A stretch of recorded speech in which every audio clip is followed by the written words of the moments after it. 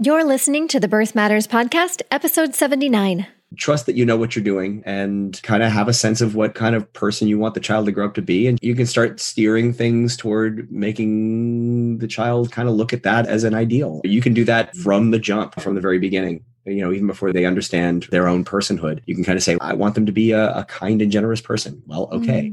Then you can just set yourself a prime directive, to use the Star Trek term. Ours has always been to be kind and stay curious. That's what we want the child to be. So we're just like, okay, that's fine. And so we're just leaning everything on that. And whenever we're stuck as to what to do, that's kind of a nice North Star to follow. And to have something like that, regardless of what it is, it really makes things a lot easier. And then after that, just trust that you know what you're doing. The more you trust yourself, the better off you're going to be. I think that's really what it is.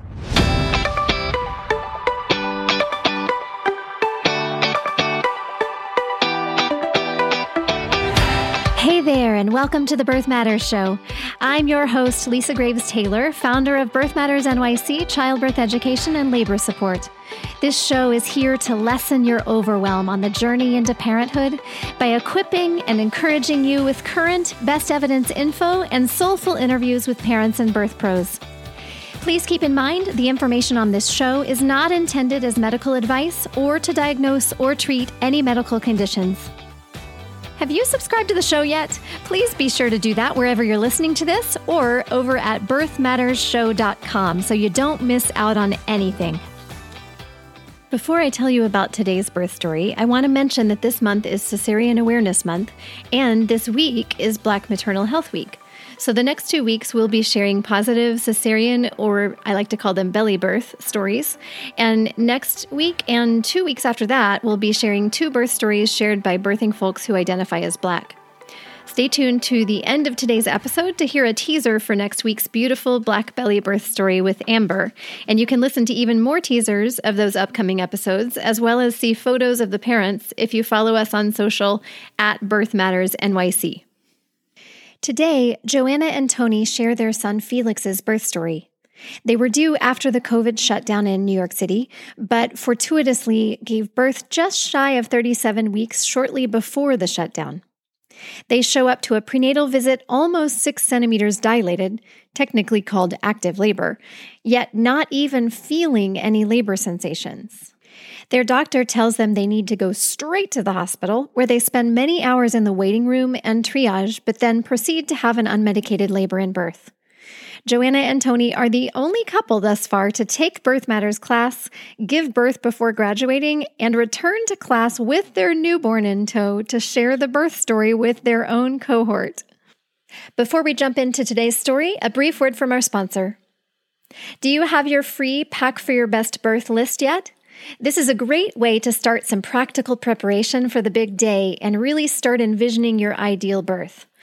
All you have to do is go to birthmattersonline.com/pack to grab it. You'll also have the opportunity to take a free online mini course that will help you more thoroughly prep for a positively transformative birth. Again, that's birthmattersonline.com/pack. Now let's jump in. Joanna and Tony, welcome. Hello. Hi. So good to see you again. Yeah. You both hold such a special place in my heart because you have a very exciting story to share that was right before the shutdown. Do you want to introduce yourselves first a little bit? Just give us a sense of how long you've been parents and just the basics. Sure. I'm Joanna. So as you will hear, I gave birth end of February 2020 to our first baby, our son Felix. And I'm a writer. I work from home. We live in Astoria, which is how we found Lisa's wonderful birth class. And yeah, we've basically been here. We've gotten to know the neighborhood right around our front door really, really well over the last year. Yep. And I'm Tony. I work from home as well. I'm a professional quiz host. I run a trivia company. And so instead of doing a lot of work in bars since the shutdown, I've been doing streaming quizzes. And so it's been good that I've gotten to be home as well. And so this has been a 2 studio, 2 workplace household for the last year. It's in the 13 months since Felix was born. So yeah, we're here. Nice. Well, so let's back up. And would you please share a little bit about how your pregnancy went? Were there any developments to note along those months of pregnancy, as well as what were the different ways that you prepared for the journey into parenthood? Sure. So I think the most significant pre-pregnancy experience that we had was that I had a miscarriage almost exactly a year before I got pregnant with Felix. I'm 41 now, but we knew that we wanted to have a child. But I also was pretty sure I didn't want to have too many interventions. Our approach was, if it happens, it happens. If it doesn't happen, we'll see how we feel. But So I was able to get pregnant that first time and went to the OB, my current OB, and she said it doesn't look like it hadn't taken, essentially. The egg wasn't fertilized. It was an empty sac, I think they call it, or something like that. And so something was showing up. And in a way, because it was very clinically explained, I never really felt the loss, because I never really felt the experience of, it all still felt very strange and not really real. And it never really became real, because right from the beginning, she's like, this is not. Yeah, don't put any weight on this. This is not a thing. Yeah. And so I just took the one. It begins with M. Anyway, she gave me the pills. I took them home and and that was difficult. And that was the summer of 2019, I guess. 2018. That's right. Yes, of course, summer of 2018. And then weirdly, when I got pregnant again, it was almost exactly a year. I think I went back and I looked at the dates of the appointments, and it was really, really close. It was almost exactly a year. And I went back and she's like, oh yeah, right. Okay, this time it's real. And so it was like, okay, here goes. And my OB is very no nonsense and very, very brisk. And so she just sort of sat me down, ran me through what to eat, not eat, avoid. She was great. But her main takeaway, which I really took to heart, was live your life. I can remember her saying that. She's like, okay, you're pregnant, live your life. She was very kind of, when you go out, you don't have to really change what you're doing. She said, make sure you carry a snack and some water wherever you go, but you're not ill. You are perfectly fine. Cut back on the wine, but everything else is pretty much fair. I think that very no-nonsense approach was very helpful. And I was also very lucky. I didn't have any nausea really at all. I apologize everyone out there who is listening to this and throwing things at No, I was very lucky. And that was actually something that the first time with the miscarriage that I had been concerned about, because one of the things that people say is that if you're sick, I think this is just a comfort, but it's a really good sign that you're really super sick, because it's real and it's really happening. Mm-hmm. My mother told me that the same thing happened to her, that she just never got sick. And so I think that's how I'm built, I suppose. So a nice blessing. Yeah. So it was a good thing. Although it did mean that the whole thing was so unreal. I had to keep reminding myself, no, wait, I can't have a cocktail. No, wait, this is actually happening. I had to sort of remember, that first trimester. Why is it so hard to sleep on my stomach? Oh, wait. Like literally there were times you would forget. You were just like, we had to keep thinking, oh, wait. Yes. Pregnant. Yes. That's a thing. Oh, wait, is that a thing I can do? Should I eat that? You sort of. But it really didn't affect the flow of our lives barely at all. In the beginning, at least. In the beginning, yeah. And then, I got to Christmas and we went home to London to see my family. And I sort of, saw the extended family and that was really nice. And that's the last time I've seen most of them. And so, everything was fine. And then after we came back in January, it was definitely a lot harder to move around and do things. You were in the third trimester at that point. Yeah. So, and I didn't gain that much weight, which was something that my OB was slightly concerned about, and I had low iron. I'm trying to think of the things that would not, that was my main issue. I didn't, like, most of the tests and everything were fine, but the iron was something I had to supplement with. I had to go and buy these horrible supplements when I was in London, and that was my only real intervention I had to make. But in the way, the timing worked out quite nicely. So my due date was March 22nd. And we'd always sort of mentally said, well, after Christmas, after the new year, like that's when we start kind of taking this really seriously. Yeah. And that's when we start getting the nursery in order, which is a corner of our bedroom, and figuring out.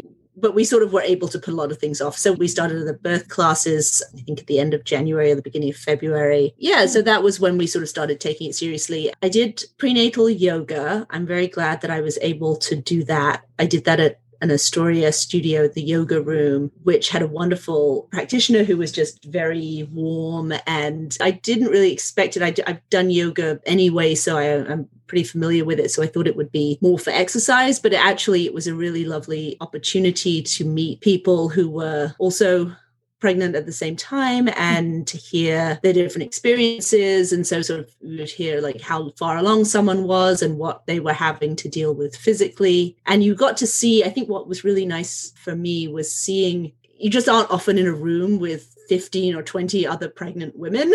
And so it was a really extraordinary thing to sort of look around and see like different body types, just how differently people carried themselves and carried their babies, and how there would be somebody who was there at 35 weeks, who was smaller than somebody who was there at 25 weeks. And you just got to see a sense of just, oh, this is so unique to everyone. And that, I think, apart from your class, that was the only other prenatal kind of experience I had, apart from one of my closest friends, coincidentally, who lived in New York. She was also pregnant at the same time, and our babies were due a few weeks apart. As it turns out, they were born a week apart, but they were due about 5 weeks apart. And oh my goodness.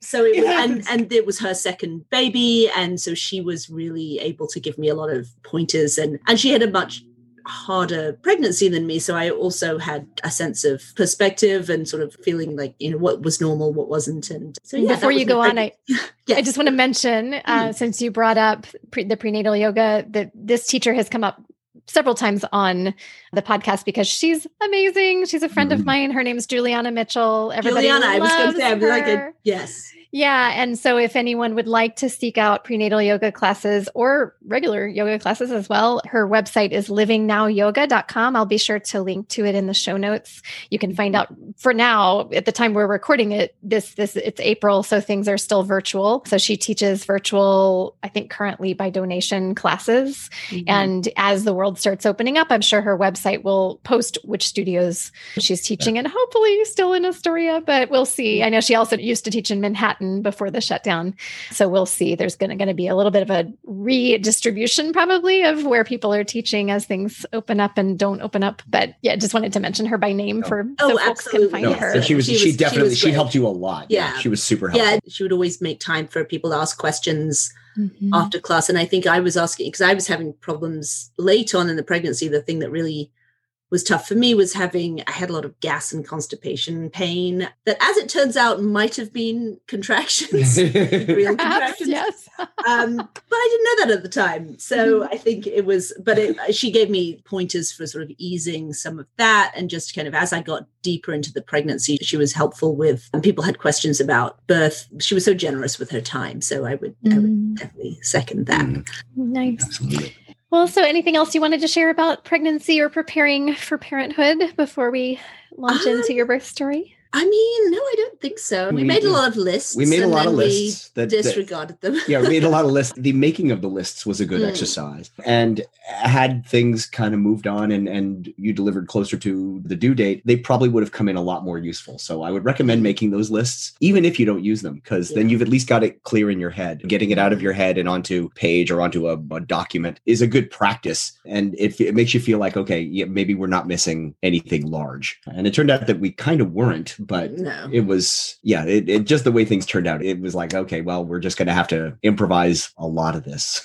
and you can do a lot more. You can manage quite well with improvising, as it turns out. You know, as a species, we've been doing this for hundreds of millions of years. Although, as our OB pointed out, she's like, yes, people used to give birth in fields, but they also died. But we were lucky because Tony his job's very flexible. So he was able to come to all of my appointments. And I gave birth at Mount Sinai West in Manhattan. So we were in the Mount Sinai system. So we had the ultrasounds there as well. Yeah, everything was on the west side of Midtown. Yeah, but we made a point as much as we could of like, we would go to the appointment and then we would go and get lunch or something afterwards and sit down and make some lists and make some just kind of compare notes. And I remember those days really well. And like, there's a branch of Shake Shack right around the corner from my OB. So we would always go to the OB and then go around the corner to Shake Shack, and there would be 3 pregnant women in line. And clearly we were not the only ones who did this. And I recommend making the time to have, if you can time it so you have a little bit of time to debrief. It's also helpful to just go over. A bit of ritual is also a good thing. Those appointments are always rushed and quick, and there's a lot of information and a lot that you need to process. So we would be like, okay, what do we learn? What's our takeaway here? Yeah. So that was helpful. That's where we were at going into day 0. Yes. As it turned out. And remind me, I believe you made it through 2/3 of the class series with me before baby made an early debut. Yes. I think you made it through the first 2 weeks, which was class 1, 2, then 3, 4. Yeah. And I think then you had the baby before classes 5 and 6, which is all the afterbirth topics. Yes, that's right. So yes, we had an appointment, a regular appointment, and it was with my OB. So at the practice at Westside Medical Associates, there's about 5 or 6 doctors in the practice, and I had rotated through seeing all of the other doctors so that if one of them was on call when I gave birth, I would know them. So I hadn't seen my regular OB, Dr. Khan, for 6 over weeks. a month. At that point, I was having the weekly appointments. And so I went back in to see her and everything was fine. And I was 37 and a half weeks at this point. So 36 and a half weeks, 36 and a half weeks. And we were making plans about the due date. And she said, I want to schedule you to come in because they no longer like people going past 40 weeks. And she said we were talking about scheduling, and she said they're actually talking about revising your due date down a bit so that instead of giving you 40 weeks, they calculate to 39 weeks, because a lot of people, especially I was geriatric as being 40. So it was lovely term, right? Lovely term. Isn't it though? Delightful Thank term. you so much. Yes, that was a good mood booster. That's right. All the way through. Geezers, us. Here we go. But so that I'm a higher risk. So I sort of said, can't we just leave it? Because I was hoping not to be induced. And she said, no, I'm going to induce you on the due date if it doesn't come before. If it hasn't happened yet, yeah. So we just got done making all these arrangements. And she was like, this is when I'm on call, so we can book it so that I'll be there to deliver. And then she looked at the chart and she said, when did you last have a vaginal exam? And I said, well, none of the other doctors have given me one. So she's like, oh, it's been like a month since you had a vaginal check. So she put the glove on. So gave me the exam. And it was like super informal. And it's just kind of at the end of the appointment, she's like, this is fine, just make sure. And then and her eyes got big. And she's like, wait, how far along are you? We did the math again. And she was just like, wait, you're 6 centimeters dilated. And she was kind of like, change of plan. How long have you been walking around? Obviously I didn't know. I had no idea. And she's like, you've been walking around. No, you can't go home. And I could sort of see the wheels turning, and she went out and talked to someone, and we were just like, what does this mean? She didn't really officially say, like, you can't go home now. You're in labor now. Yeah.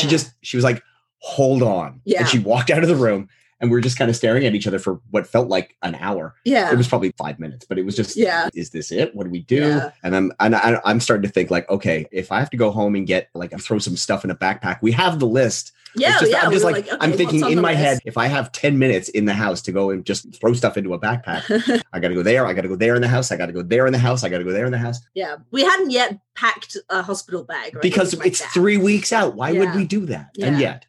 Yeah, 3.5. 3.5 weeks. So she came back in the room and basically said, get in a cab. You're going downtown to the hospital, which is about 20 blocks south. Do you remember if they did monitoring to see if you were having regular contractions? So I had the previous appointment. I'd had the monitoring. I was strapped up to the machine that monitors the baby's heartbeat, I think. Probably for a non-stress test, maybe. Yes, the stress test. That's right. That was the most recent appointment. And it seemed to be fine. Like it was everything had been very was normal. And I still wasn't having, I had this pain that I had thought was either Braxton Hicks contractions or the regular sort of gas. It was really painful. I mean, it was really a stabbing pain, but I could ease it by moving. So I still don't know really exactly what that pain was, but it certainly wasn't bad enough to prompt me to call the doctor. I probably should have. We just thought it was gas. We thought it was gas. And actually, in a way, I'm very glad I didn't, because I feel like if I had gone in any earlier and I had been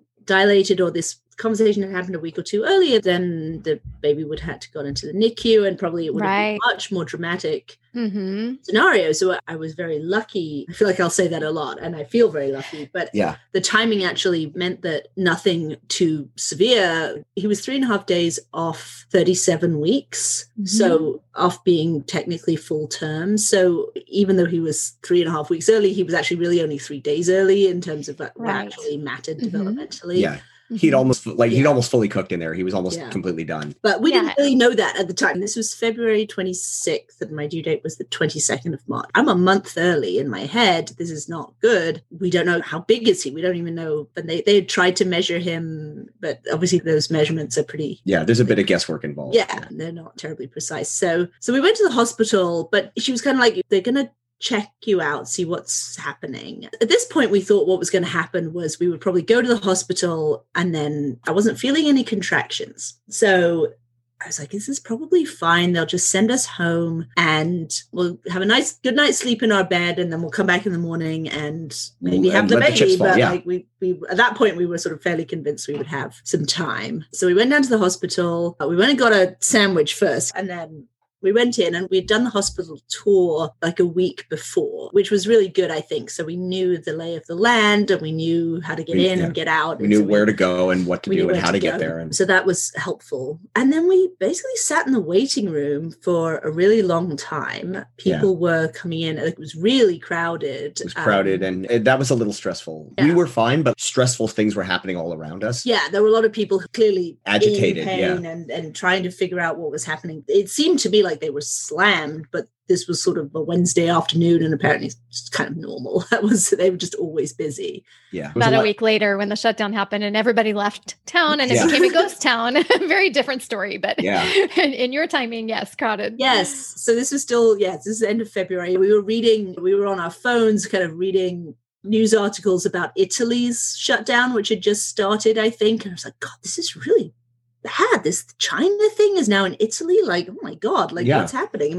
Obviously my family's in Europe. It was definitely this thing that was out there on the horizon, but nobody's in masks. Everybody's just hanging out. Well, I guess the doctors were in masks. Yeah, it was a hospital environment. But no one in the waiting room is in a mask or anything. So we just waited, and then eventually we got moved into a triage room, and that's when it became clear that things were sort of starting to happen. Like that's where they hooked me up to a monitor to measure the contractions, and that was when you sort of learned to look at the output, and we're remembering what we'd learned from you about the way that it peaked and how you learned to look for the peak and the dip and the distance between them and all of that. Yeah. It's funny. I don't really remember. I remember talking to the OB that was on duty was somebody that we had actually talked to already. Yes. A really wonderful doctor. Dr. Brown. She was wonderful. Yeah. She was fantastic. She was great. And I remember talking with her. She came in and after about an hour, I was like, can I go out and get some food for us? And she's like, you might want to do that.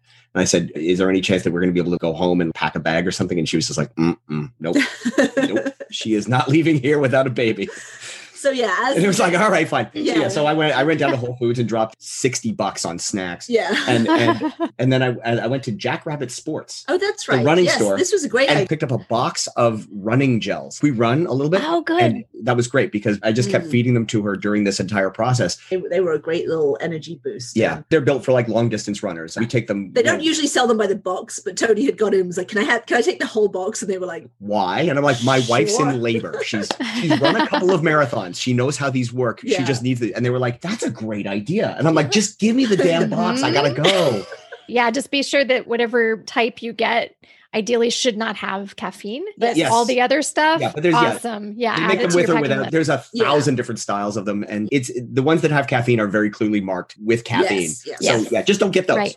Yeah. It was didn't fun. get those. But no, so this was all still going on. I was still in the triage room watching the monitor. The main concern they gave me is the lung development that they were concerned about, because the lung development is the last thing that happened. So they gave me some kind of steroid that was supposed to sort of speed up if anything was sort of still coming together, this would speed it up. This is my very, again, non-medical understanding. There was that. And they also gave me the test that I had gone in to have at the OB before they realized realized I was dilated was the swab to test if there's if there's any kind of, they need to give you antibiotics, I think. For GBS, GBS, group B strep. Mm-hmm. Yes. So that was the test, but the results hadn't had time to come back. Right. So, yeah. That test is usually done between 36 and 38 weeks. So you were right in that window. Right. Yeah. So they had done the test.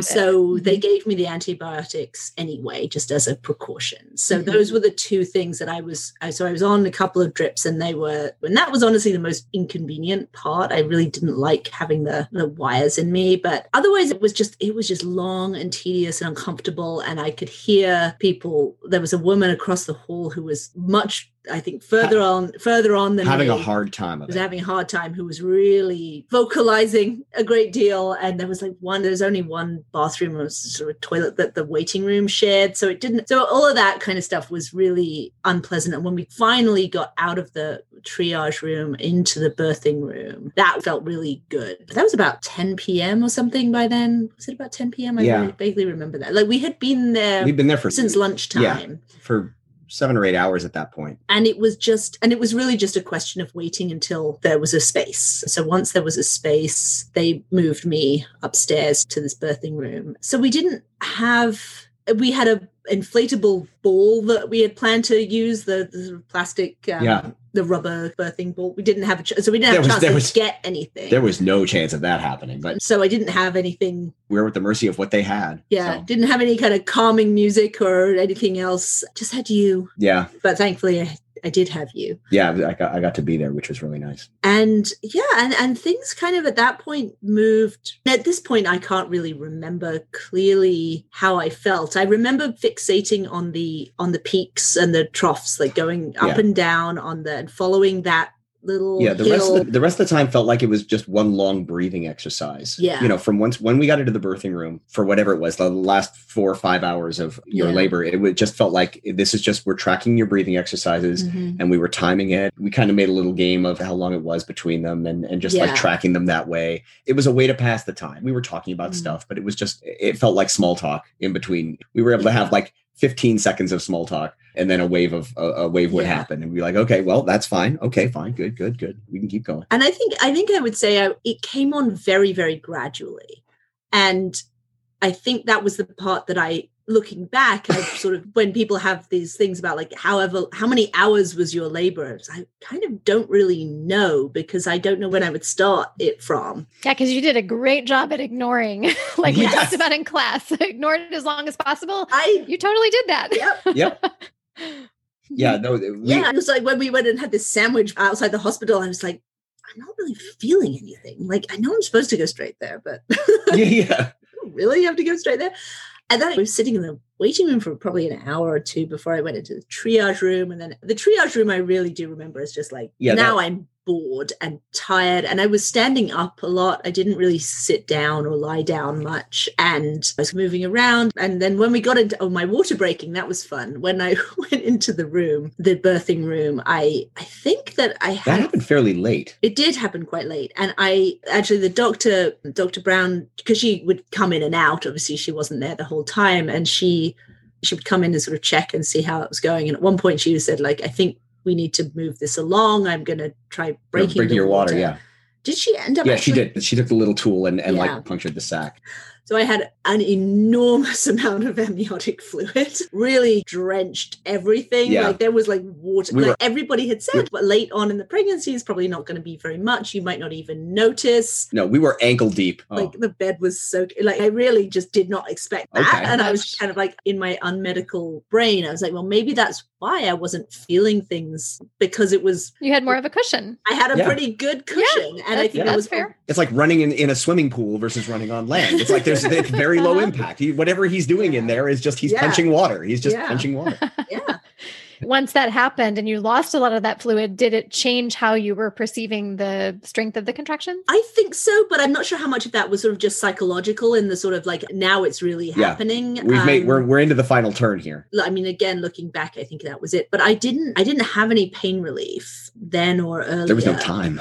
I mean, the thing is, there would have been time, but I wanted to try to avoid it because I just wanted to try to avoid it. I sort of thought I would see And it never got to a point, because it was so gradual. There was never a point where I was like, okay, this is now unbearable. And really the point at which it got to the point where I was like, okay, this is now unbearable, that was when I was pushing. And do you mind me asking how long you were approximately, if you have a sense of this, how long were you in the waiting room? How long were you in triage before you got admitted into your room where you'd give birth? It was a couple of hours in the waiting room. Yeah. Before you got into triage. And then you got into triage, and you were in triage for about 6 hours. About 6 hours, yeah. Oof. About 6 hours. And that's usually a pretty cramped It was just a long space, wait. right? Yeah. Yeah.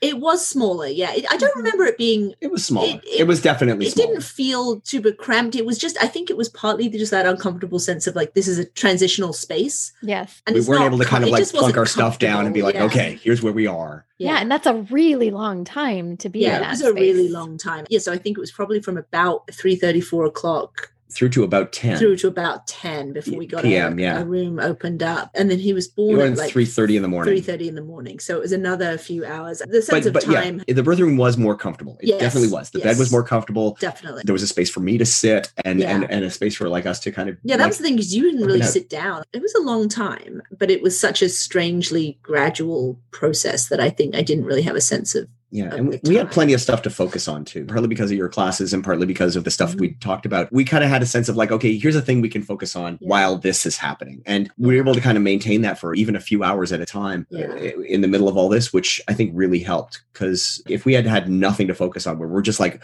we're speculating and we have no idea, that would have been a lot more stressful for us to say, okay, like, yes, we're following your peaks. Here's how you interpret the waves of what's happening to you. And we can kind of interpret it, even just armchair side, to be able to like interpret this stuff was really helpful, even just as a parlor game. Like, okay, we can make a game out of it. But no, Tony was fantastic. We didn't use a doula or have anyone else in the room with us. And a lot of the time it was just the two of us, which was nice. There were a couple of things that really had helped from your class. And the one that I had mentally absorbed was the difference between pain and intensity, and the framing it as intensity. And that definitely helped me to think about this as the waves coming on, but not in terms of pain. Because I stood up, I was on my feet pretty much the whole time. I think. Yeah, up until the very end, you stood up as much as you could, and I was doing a lot of moving around. I was doing a lot of stretching and dancing. I like Martha Graham. Yeah. And it was very instinctive. Like I was not really thinking about how to move. I was just moving, and you were there I would sort of hold on to you and kind of squat down, and actually to the extent that I didn't realize when they finally put me in the bed to push, I didn't really want to sit down, but I was like, okay, this is fine. But when I actually did sit down and lie down in the bed, I was like, oh my God, I'm exhausted. I hadn't thought about tiredness, but like my lower back was screaming because I had been on my feet for hours. And it was that sensation of relief that you get after sitting down, just in normal circumstances. Like, oh, right. Oh, I'm exhausted. 3 o'clock in the morning. I've been up since like whenever, and I've been standing or moving for most of that time. Then I had to push, and that was probably the worst part. They brought in gas and air. What do they call it here? Nitrous oxide. Nitrous oxide. Yeah, and they offered it to me, and I said sure. At that point, I was like, whatever. I'm sure I'll try it if it'll help. And they brought it in, and I had to sign a release, which I remember just being like, really? Okay. And so I tried to like sign, and I managed to sign this release, and then we just never did it. Then I think Dr. Brown was like, no, it's happening. It's happening. Don't worry about it. Legs up in the stirrups. Hunker down. Let's do it. That's interesting. I don't think I've heard of it being offered in the pushing stage. So that's interesting to hear. Maybe it was shortly before. It was shortly before. It was before that. Maybe it was before. It was before that. Like it was just to kind of help get you, it was to help get you to that stage, because they weren't sure how long it was going to take. Maybe it was just after they broke my water. Yeah. It might have been and then you signed it. I remember that whole thing. And then just in case we have to help you along to the next bit. Yeah. And then you signed it, and literally within 5 minutes, like while they were still like setting everything up. Yeah. Dr. Brown was like, yeah, you know what? We're there. We've made Never mind. Never mind. It's not needed. Okay. We don't need it. Forget it. So I never had any, which was good. I was very proud of myself for not having any pain relief, which I know is a weird macho thing, but it did actually help me. I think I definitely wouldn't suggest there's nothing weak about having pain relief, but it did make me feel strong. Like I felt very, well, I can do this. I got this far. I got to this point. And in a way, I'm glad that I didn't have the nitrous at the end, because I was like, okay, no, I'm there. I've done it. And now I've just got the last part and see it through. And the hardest part about pushing that I remember was that I couldn't figure out the breathing. We had a nurse who we did not like, who was very kind of aggressive about that. I mean, our doctor was a wonderful sort of calming, she's a very calm, authoritative person, which is exactly what you need. But this nurse was a lot more sort of anxious, and she was kind of counting and this slightly like really kind of yelling. And I felt directed pushing. Mm-hmm. Yeah. And I was just, I couldn't work out. She's like, breathe. And I actually stopped them at one point. And I said to the doctor, I don't understand how I'm supposed to be breathing, because I hadn't practiced this or anything. And she took me. And the doctor said, like, focus on me. Yeah. Don't focus on her. Focus on me. Like, just ignore this. And so I tried to do that and follow her. But it was a weird thing to coordinate. The sense of the pushing and the breathing were difficult to coordinate, I found. And it was more like just like my brain was trying to override my body or trying to understand it, and getting confused. And you were like, how far along are we? I don't even know. I remember you worrying about that. That was the thing. I asked them to, like, when you said his head, I was like, I can see the top of his head now. And you were like, I said, can I feel? Because I couldn't tell. And I kind of, it didn't feel different from like other kinds of pooping. Like, honestly. And so I was like, I don't kind of believe you. And I remember grabbing your hand. Yeah. I remember grabbing your hand and being like, here, feel it. That's his then head. I touched his head. Then I was like, oh my God, that was a real moment of, this is really real. And then I was terrified. And then I was like, but wait, I'm so tired. What if I can't? Like, they're like, push. And they kind of make it sound like there's an alternative. Yeah. Like, well, what happens if I don't? Like, yeah. Because at one point his head like went back in a bit. That rebounding. That's normal. And I was like, now what? Yeah. It's normal, right? But we don't like it because it's like, wait, you're supposed to be born. Yeah. I was like, wait, surely there's only one way this can go at this point. But it feels. What's he going to stop now and have a cup of coffee? No, that's not how this works. But there's plenty of this work. And I think that was the time that I felt the most, this is me. There is literally no one else in the universe who can do this but me. And all these people in the room are looking at me and I have to do it. And it feels like I'm going to rip in half, but I have to do it. And that was a real, I can remember that feeling of, I don't think I can. And I remember us using marathon metaphors a lot at that point. It was you were definitely coaching me through it. Yeah. I probably told you to shut up at one point.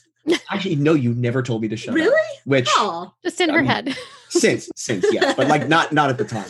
No, because you were very good, but no, like it was just like this is like you're at mile 25. Yes, everything hurts, everything sucks, but you just stumble through the next mile and you're done. And that actually, having run the marathon, that was very because you were like, you're at Central Park, you're coming in a Central Park, and it was like, yes, I am. I've done this. I know how to do this. And then finally it happened, and I could feel, and I couldn't feel his head, but when the rest of him came out, I really felt that. I just kind of like, not in a bad way, but just like, that's a child. That's a child. That's a child. Oh yeah. And that's a sensation that I will never forget. Like I forgot a lot of the other things, but that is like that's a memory like in my body of how that felt. And were you feeling the urge to push or not? I was, but I think I got somewhat overlaid with this anxiety and this stress of being encouraged to push. And I know that we had talked in your class about how this is something that they're trying to maybe do less of, but certainly if this was a sort of old school approach, then the nurse was sort of an old school kind of person. And she definitely was like, this is how it is done. This is how it is always done.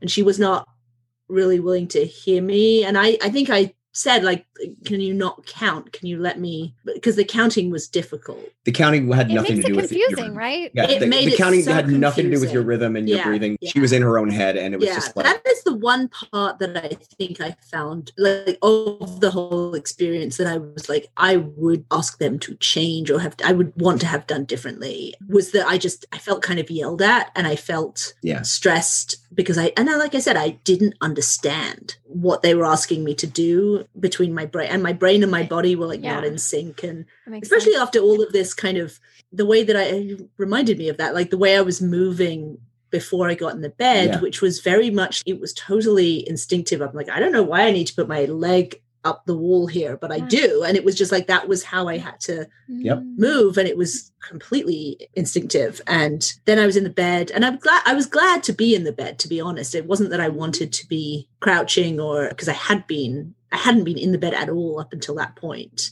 And when I finally lay down, I was tired. And I understand, obviously, that's the crunch time. Like, that is the crucial moment. You really do have to present on it. But it was definitely pressure that it didn't feel natural. But honestly, the whole thing, like the pushing really didn't feel like, I tore quite badly. And I think that was part of it. Like, I don't know if there was a way that I could have prepared differently for that, but it definitely was like I was pushing against something. I was pushing it through something that was not fully letting him out. And that was the part, I think, the worst pain that I really remember very vividly was being sewn up. That was the part that was really, and the what is the drug that they give you? Numbing? Lidocaine? No, the drug that is supposed to, Pitocin.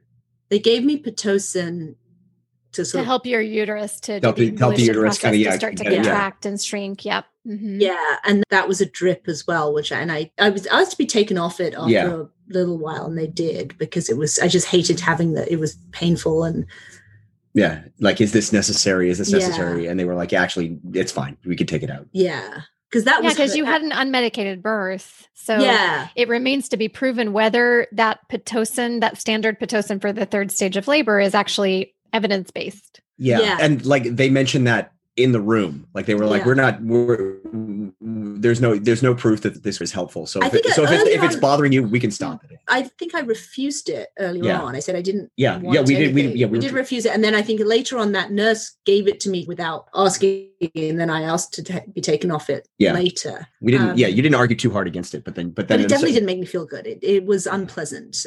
So I can remember that immediate aftermath where I was being sewn up, and Felix, because he was small, and so they gave him to me immediately and you cut the cord. I cut the cord. Yeah, they waited like 2 or 3 minutes for the blood to stop coming through and all of that. They did the waiting, which was good. And then had you specifically requested that? No, she was just like, she basically handed you the scissors. But basically what happened was that she waited. She was like, this is fine. She had a bunch of other stuff to do, and she was like, there's no rush on this, whenever you're ready. And it was fine. And it wound up being about, I don't know, it wasn't 5 minutes, but it was certainly more than 3, maybe 3 or 4 minutes. And then she was like, she kind of checked it to see like nothing was coming through it. She's like, it's fine now, you can go. So she was on the same page with that, and the setup was good. Yeah, that was all good. There were a lot of things that I think in the class we had sort of mentally registered as things we might have to ask for or advocate for or push for that were actually offered. So for the most part, it was less, I wasn't like gearing up for a fight, but there was a little bit of me that was like, I'm going to have to. And that's because we have so many care providers in the city and such a broad array of practices that I just have to teach in that way. But that's wonderful that you didn't have to do so much advocacy.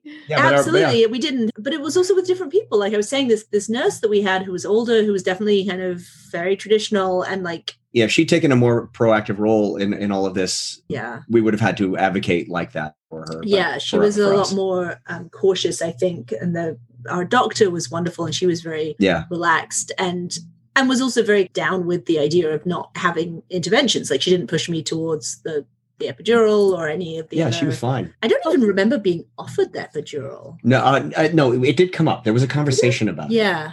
It was one of the, like, there was a discussion about it, and we're like, we'd like to hold off if we could. Yeah. I remember having that conversation with her, and she's like, okay, that can go either way. Sure. That's fine. Yeah. And then at a certain point, like a little later on, I think actually the other nurse said, well, we should do the epidural. And Dr. Brown was like, oh, it's too late now. That's right. And forget it. Don't even think of it. We've passed that line. So forget it. We're just going to go on. And in a way that was good. It was like I was able to make the decision for myself when I felt very able to make it, because I felt like I was still fine. I was like, no, this is fine. I can handle this. And then to sort of have the decision taken out of my hands later, I don't think she was lying. I'm sure it was too late, but it was like, I was like, okay, well, it's too late now. Oh, well. But also I felt like that means it's nearly over. I think that was also helpful, knowing that third stage was short and having a sense of like, this can't actually go on. Like this really intense phase isn't going to last for like 5 hours. I don't have to hold on for that. I have. Yeah. Like every segment of this was a little shorter than the segment that came before. And realizing that was how it was going to fall made it a lot easier to deal with. It's like, okay, this is intense. This bit sucks, but it's okay. It's going to end.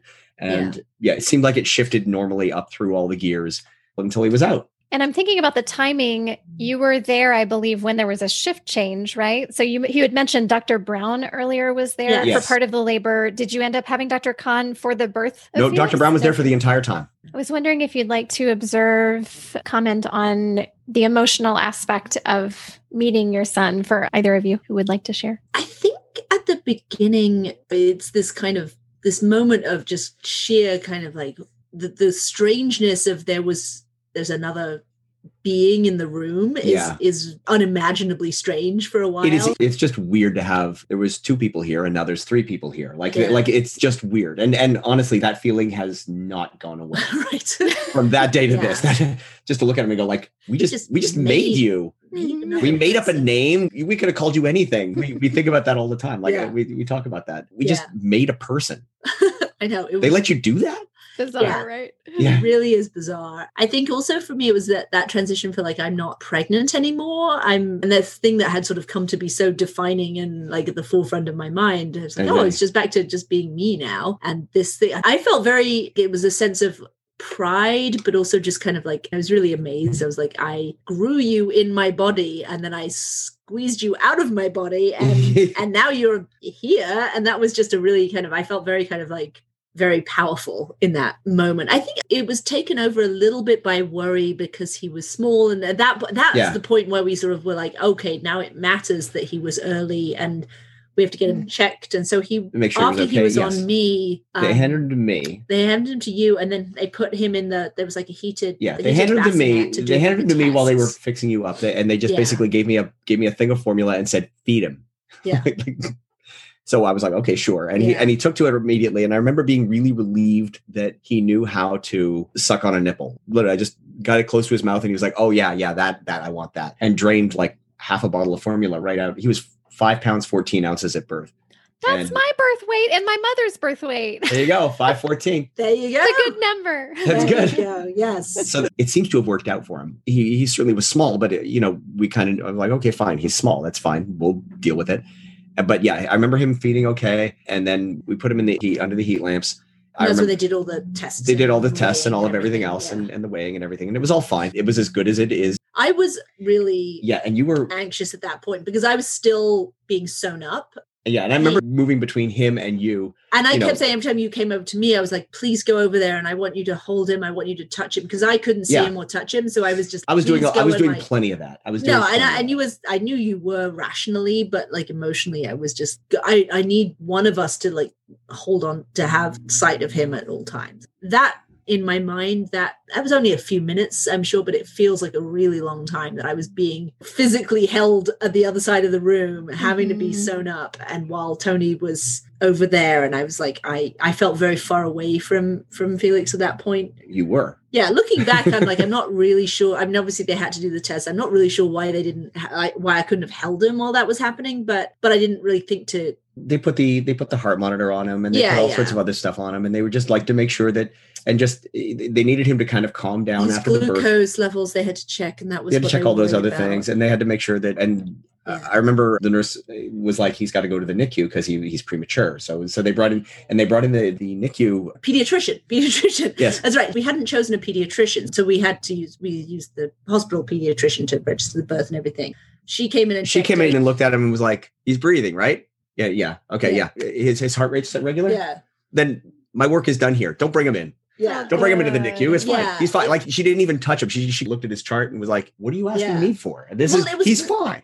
She came in twice, right? Because she came in once to test him, and then the nurse, this anxious nurse, came in and she called her back in. And the second time, actually, the pediatrician was kind of short with the nurse. It was like, this baby is fine. Give him to his mother. Because she was holding him over in the heated bassinet and kind of was fussing over him. And I guess understandably, because he was early and they still would. I get it. But like he got out and he was fine. He was calm. But then they finally gave him back to me. And that's when he cried a little bit. And but like he cried at birth. Apparently babies do that. Once he kind of calmed down, he had a little bit of formula. They put him down in the heated bassinet and he just kind of relaxed. He was like, okay. Like his eyes weren't even open yet, but I was touching him and holding him and talking to him and being like, okay, welcome to Earth, whatever it is you say to a child. And then he was fine and he kind of relaxed. And I think he maybe even gone to sleep. Like, I wasn't sure. He just relaxed and he was like, okay, this is fine. I'm on a stable surface. Everything is fine. I'm warm. It's okay. And he was fine. And then they moved us into the post-birth room, which was a shared room, which was fine. And so I was there for 2 days. Yep. And that was hard. I think that the postpartum first couple of days were really harder than the birth in some ways, not in intensity, but just in terms of like this long period of time I actually felt very alone, even though you were there a lot of the time. Like you went home to sleep and you went home to get me clothes and stuff and bring the things we never packed. But I remember feeling it was a strange space. It was this small room with curtains around it. There's like a pattern on the curtain that I think both of us will remember till our dying day. Just staring at it. And it was partly like that my roommate, her baby cried a lot and she was upset and she had a lot of family coming in and out. Like this is also a very pre-pandemic thing. Tons of people constantly moving in and out with Felix, and I was trying to feed him, which was actually okay. They had a breastfeeding consultant come and see me, which felt good and helped me out with the expressing the colostrum, and I gave him that with a spoon. Like they kind of had you collect it with a little spoon and then give it to him. Was he not able to latch at that point? He was having a little bit of trouble. I mean, I think it was also partly because he was a little bit small, and so people were worried about him not eating enough. He was having a little trouble latching, and then they brought me a breast pump, one of those sort of mechanical, those plug-in ones. No, the pumping was fine. I got used to it, but I had them take him away to the nursery overnight, which I'm really glad I did because I got to sleep. It was nice to just have a few hours of not having the responsibility, which was definitely, I think, necessary. You needed to get your feet under you as well. Yeah. They took him away and then they brought him back and he was all clean and changed and fed and I didn't have to do any of it. And then when he brought him back to me, it was like, well, diapers are your responsibility, the wrapping, the swaddling, the everything else, the feeding. He slept a lot. But yeah, I definitely remember that period in the hospital as just feeling very sort of tight. It feels like it was endless time, and they would bring meals at times that felt very unpredictable. I'm like, it's like 11 a.m. Why are you bringing me lunch and it's like fish or something? I was like, I really don't want that, but I know I have to eat it. Noon. Yeah, it was just like a weird, the timing was odd or whatever. So it was a relief to get out of there and home, although also terrifying. But yeah, did you have that very daunting feeling as you left with your baby, as they sent you? Well, they were just like, it's time to go now. And here, take the diapers, take the receiving blankets that are here, and just, you can go now. The three of you can go now. And I remember that being a really weird moment. We had him in the car seat. We signed him out. Yeah. They gave us the copies of his birth certificate and the hospital records and everything. Yeah, there was like a bunch of paperwork that took ages. And I was like, can we just... But then they just said, go. Yeah. This is your child now. Get out of here. Go to the pediatrician within a couple of days and everything. And best of luck, Yeah. So we got him and so then it was raining. I remember it raining. It was raining. And so we had to we called a cab and then we had to, you just like hailed a cab. I hailed a cab, yeah. And so we got down the steps and into this cab and the driver's like, oh, okay. And you strapped him in and I had him in the back. I was in the back of the cab, like with my arms like clamped over the car seat, and you were in the front and making small talk. Yeah, the guy was like, he had 3 kids. He was talking. He's like, I know the drill. This is exciting, but this is cool. Congratulations, it's all good. I've done this a million times. It's really okay. Yeah. So I remember actually, it was daunting in some way, but I actually remember that feeling really nice to feel free of the hospital and free of that little tiny room. And because when I was able to sort of get on my feet, we could walk around. The hospital's up high and we were on the 14th floor or something. So these incredible views out of the window out across Manhattan. So we'd wheel him in his little bassinet up to the window and Tony showed him Manhattan. And he was like, yes. Here's where you were born. I remember that being really nice, but they kind of didn't like us going. You said you weren't allowed to take him. Yes. Anywhere, right? I was not allowed to go. Yeah. like I had to be with you, obviously. Yeah, because he was attached to you. He wasn't attached to me. Yeah, there was like an alarm. I'm literally just some guy. Yeah. You were the mother, but I'm just some schmo. Yeah. It was okay. I understood. Okay. I was like, because what I really wanted was to lie in bed while Tony took him out and walked around. And right, like, take him for a walk, do whatever. I'll just like lie. Well, once we got home, that happened. But yes, there was a lot of that. There's been a lot of that. Yeah. Honestly, since.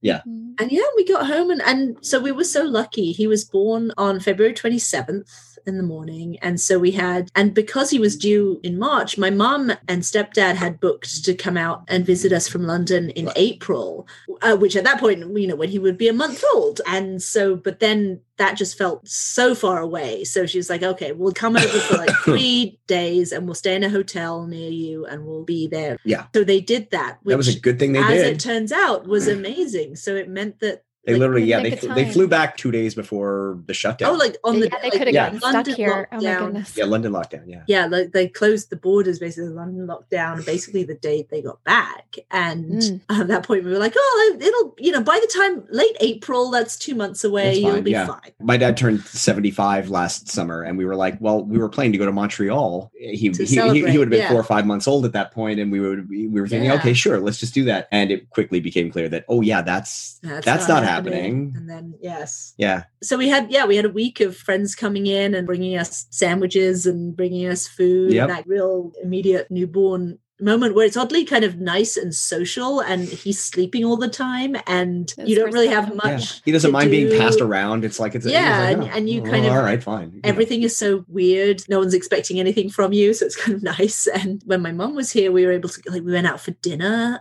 We all just went out because he was asleep, and then we took him out in the little. Yep. In the stroller and the bassinet, and he just slept through dinner.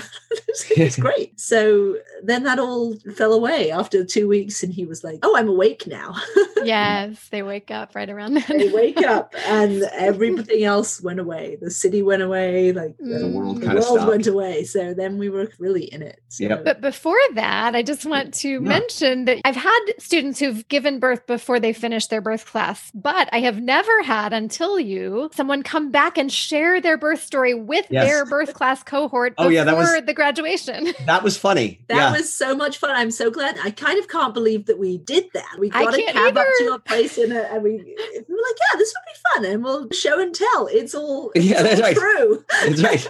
Everything she's saying is true. No, it was really nice, and we were able to. I think was that the last class or the second last one? The second last one, I think. It was either 5 or 6, next to last or last class. Yeah, I can't remember which. So that was great, and so we were able to come in with Felix at that point, who was still just asleep the whole time, and you told some of this story. Yes, some version of this story, and we talked about the parts of it, the breathing exercises, and the your recommendation of the Haka thing to help express. That was a massive help. Yes, we for the first few months. That was the day we got back. I think I remember we realized we needed all the stuff we didn't have, and including that, and we wanted to get some bottles and lots of things that we just sort of abandoned after a while. But at the beginning, we kind of thought, I'll pump, and Tony will be able to feed him at night, and we did that for a little while, and then but we just placed this massive order at Target, and Tony took a cab up the. You went up to the subway up to the nearest Target and just picked up all of this stuff. And we had so much we didn't have. We didn't have anywhere for him to sleep initially, did we? We had the bassinet. Yeah, we had the travel bassinet, the stroller bassinet, which is where he slept for a good long time. Yeah. That was where he slept, and it was fine. But we had a ring sling that Tony wore a lot, and Felix would sleep in there. When he'd have problems sleeping, that was often a thing where I would just...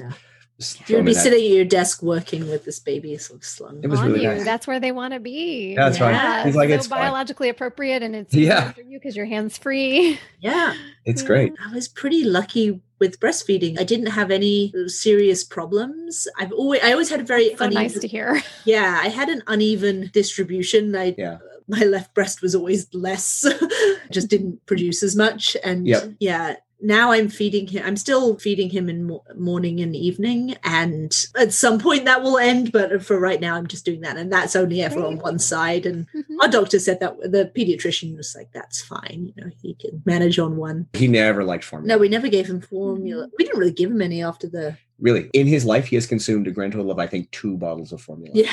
One of them at the moment of his birth. Right at birth. One after that. Yeah.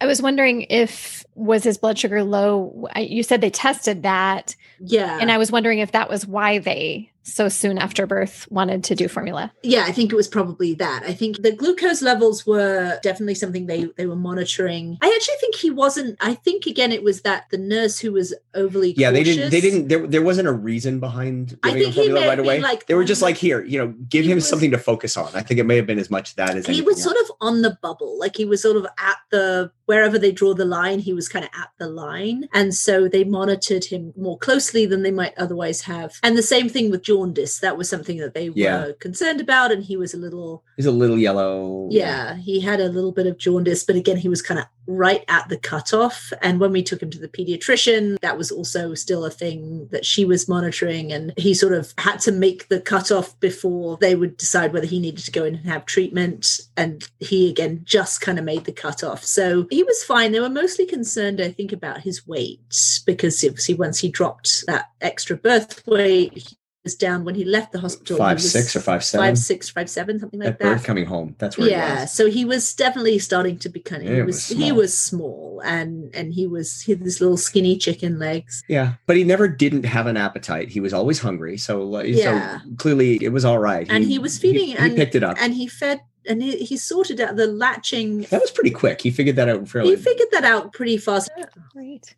And if, no pressure on this at all, but if you would like for me to share your websites on the work that you do, if people would like to check out your books, Joanna, or your virtual quiz parties. I don't know what you call those, Tony.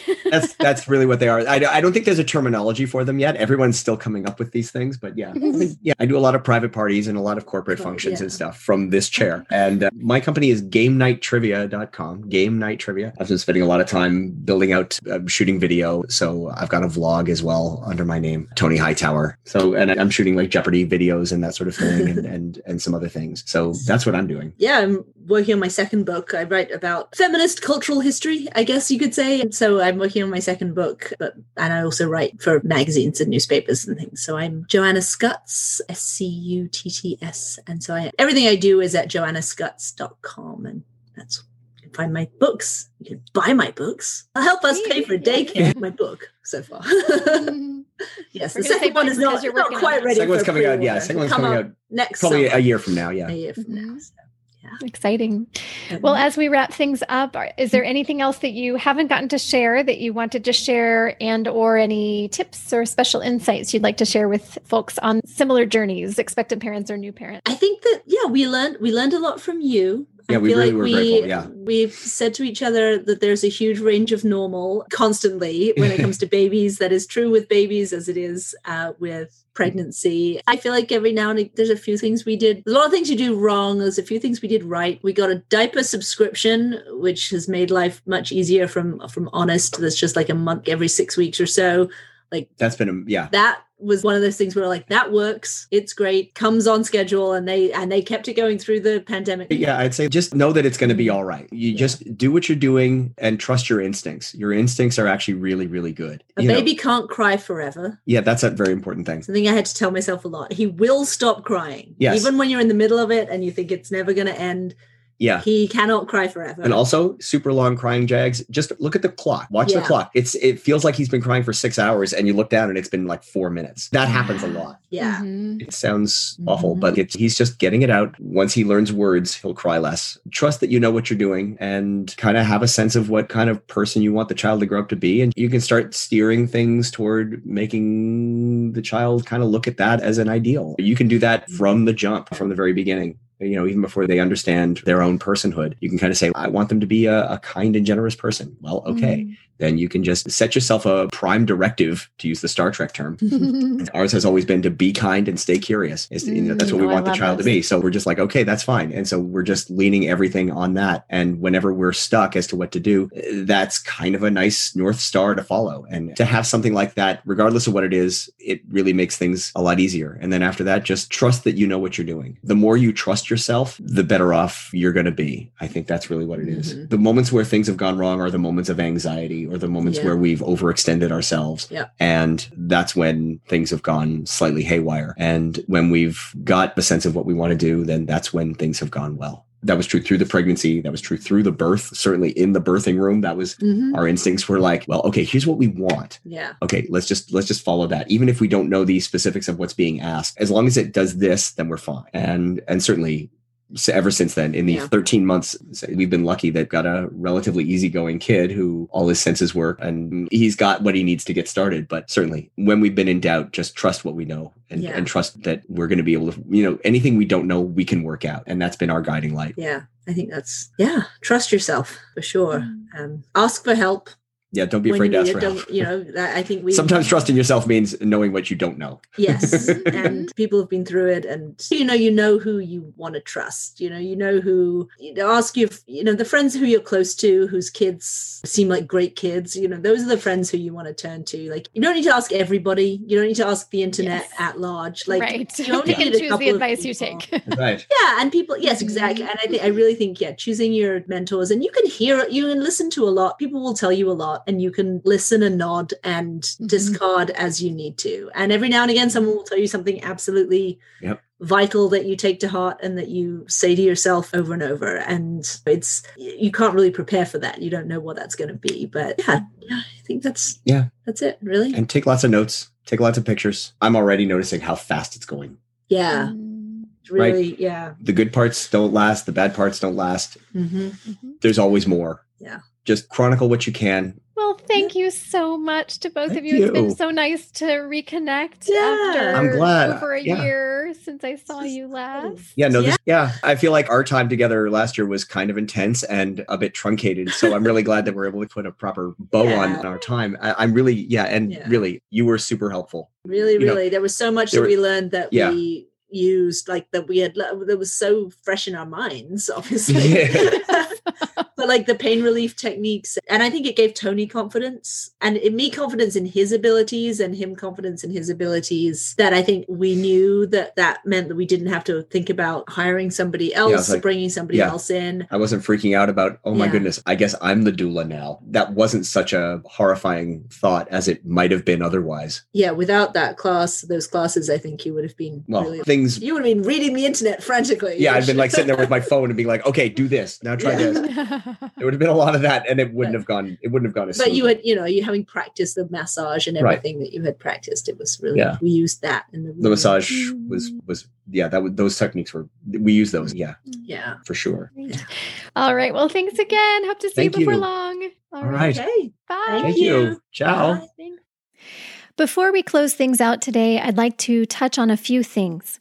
The range of normal for dilation before you're in labor, nitrous oxide for pain relief, or gas and air, as Joanna mentioned it's called in England, premature babies' ability to suck for feeding, a clarification on newborn weight loss, your rights with regard to the medical staff supporting you, and a benefit of choosing a childbirth educator who has an on-demand version of their course in a scenario like you heard today. I know it sounds like a lot, but we're going to cover it all in about 8 minutes. First, the range of normal for dilation before you're in labor. Usually, most people will be anywhere from 0 up to 3 centimeters dilated before going into labor. However, it can occasionally happen that someone might be up to 4 or 5 centimeters dilated and not be noticing any regular contractions. This does not necessarily constitute an emergency or even a necessity to check into the hospital, even though some care providers, as you heard today, would go ahead and admit someone if they're that dilated. So I just wanted you to know that if you prefer to go home to labor for a while, that's something you could consider, with the knowledge that some people, even though less common, can be 4 or 5 centimeters for several days before they meet their baby. As I always say, huge range of normal. Joanna mentioned nitrous oxide. Even though she didn't end up using it, I wanted to take this opportunity to talk about it a little bit. This is a form of pain medication that seems to be the least invasive and carry the least risk for the birthing person and baby. It's an option that quite a few years ago was more readily available here in the US, but then as the epidural got more and more popular and also started making hospitals much more money, it stopped being offered as widely. In the past few years, probably thanks to social media, as pregnant folks heard about how fond many birth givers are of this option over in Europe, expectant parents started to make their requests known to their care providers in our New York area, so that nitrous oxide has started to pop up in several of our local birthplaces, several hospitals, as well as birthing centers. Quick side note reminder, making your preferences heard to your care provider is how we can affect change for the better. Anyway, nitrous oxide used for labor is similar to, but much less concentrated than laughing gas used in dental procedures. It's 50% nitrous and 50% oxygen. The birthing person holds the mask to their face to get some relief just before and then during a contraction, and then removes the mask and lets it exit their system in the breaks in between. It must be self-administered, meaning no other labor support person can hold it on the birthing person's face. That's largely how they know that the person is doing okay with it. Also, something that our local hospitals have needed to get strict on enforcing is that partners may not use it on themselves. So, partners who are listening, do not use it for yourself, or else it will be taken away and your birthing beloved will be very unhappy with you.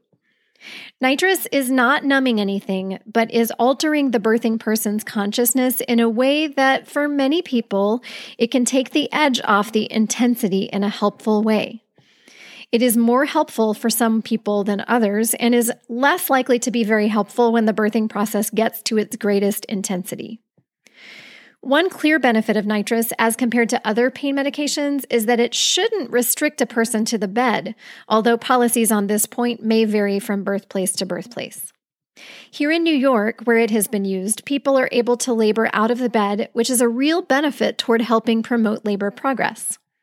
With this form of pain medication, oxygen levels need to be closely monitored.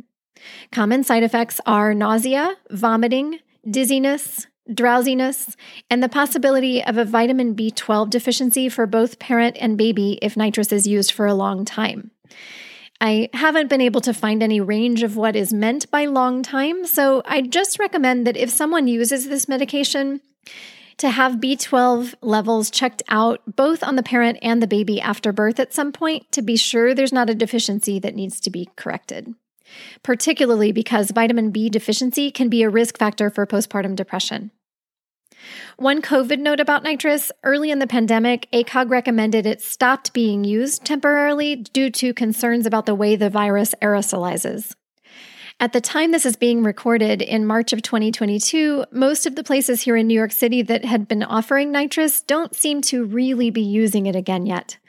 Some of them are starting to say it can be used once a person gets a negative COVID test, but based on feedback I'm hearing from clients and doula colleagues, it seems like it's not actually being used much in reality yet. Hopefully this will change as the state of things continues to improve, as many people would still like this option. A quick thing I wanted to note about babies born prior to 37 weeks is that often they experience sucking challenges. This would be an example whereby a lactating parent might need to pump if they're hoping to body feed, because if a baby doesn't have an adequate suck reflex yet, they won't be able to properly stimulate the breast to produce milk. This is one of many examples whereby having the support of a lactation consultant can be immensely useful. Another feeding-related topic I wanted to briefly mention, because I have talked about it in the past on the show, is the threshold for newborn weight loss. There's a nuance I don't think I clearly communicated in the past. It's normal for a person who has not had an IV and has only been drinking to thirst for their baby to lose up to 7% from their birth weight, and only would need to supplement with donor milk or formula if they pass that 7% threshold. However, when a person has had the standard amount of IV fluids in labor, the evidence-based threshold, because someone has gotten a lot more fluid than they would have otherwise consumed by drinking to thirst, is 10%. This is helpful for birthing people to know, because many hospital nurses will say supplementation is necessary for all babies if they pass the 7% threshold. This is not evidence-based when someone has had IV fluids, so this is one of many examples you've heard here on the podcast whereby some advocacy for your baby might come in handy if you don't want to necessarily rush to supplement. It's totally up to you and your preferences, but I think just good to know. You heard Joanna and Tony share how there was a nurse who was not all too helpful in the pushing stage. That was likely a very challenging time to do what I'm about to describe. But just for your knowledge, if at any point in your labor you are not feeling good about the care you're receiving from a nurse, OB, midwife, or other hospital staff member who's serving you, your partner or doula could discreetly go out to the nurse's station and ask for a swap out. Here in New York State, we have something called the Patient Bill of Rights, which explicitly lays out that this is a right every patient in the medical system has. Most states in the U.S. have some version of this. I'm linking to this in the show notes for this episode, episode 79. Really good to know your rights, and of course we go over some of this in birth class too.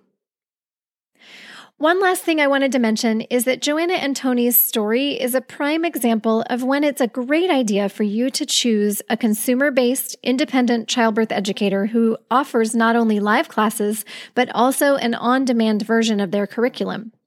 When Joanna and Tony didn't get to finish the live group class series, I was able to send them the parts that they missed, which in their case were the afterbirth lessons. They could go through any or all of the lessons in their own time if they chose to. The Birth Matters online self-paced course has also been a great option in cases whereby someone has registered for class and is unable to come to class for other reasons such as bed rest or being admitted to the hospital. Otherwise, if a childbirth educator doesn't have a virtual or on-demand option, the person or couple would just end up missing out on important pieces of education. Not that these scenarios are common, of course, because they're not at all common, but today's story drives home this potential benefit. As I mentioned at the top of today's episode, in observation of both Cesarean Awareness Month and Black Maternal Health Week, the next 2 weeks' birth stories will be positive stories of scheduled cesareans, also known as belly births. And next week's story will be shared by a Black mom named Amber. Here's a sneak peek of Amber's story. I was terrified of a C-section. It was planned. I got to choose the day she would be born. I knew what time she would be born. And that felt really comforting, but it's major surgery. Mm-hmm. I was really concerned that I wouldn't survive. I am a Black woman in America. The numbers are not in my favor. Mm-hmm. So on top of just regular fear, I had that to contend with.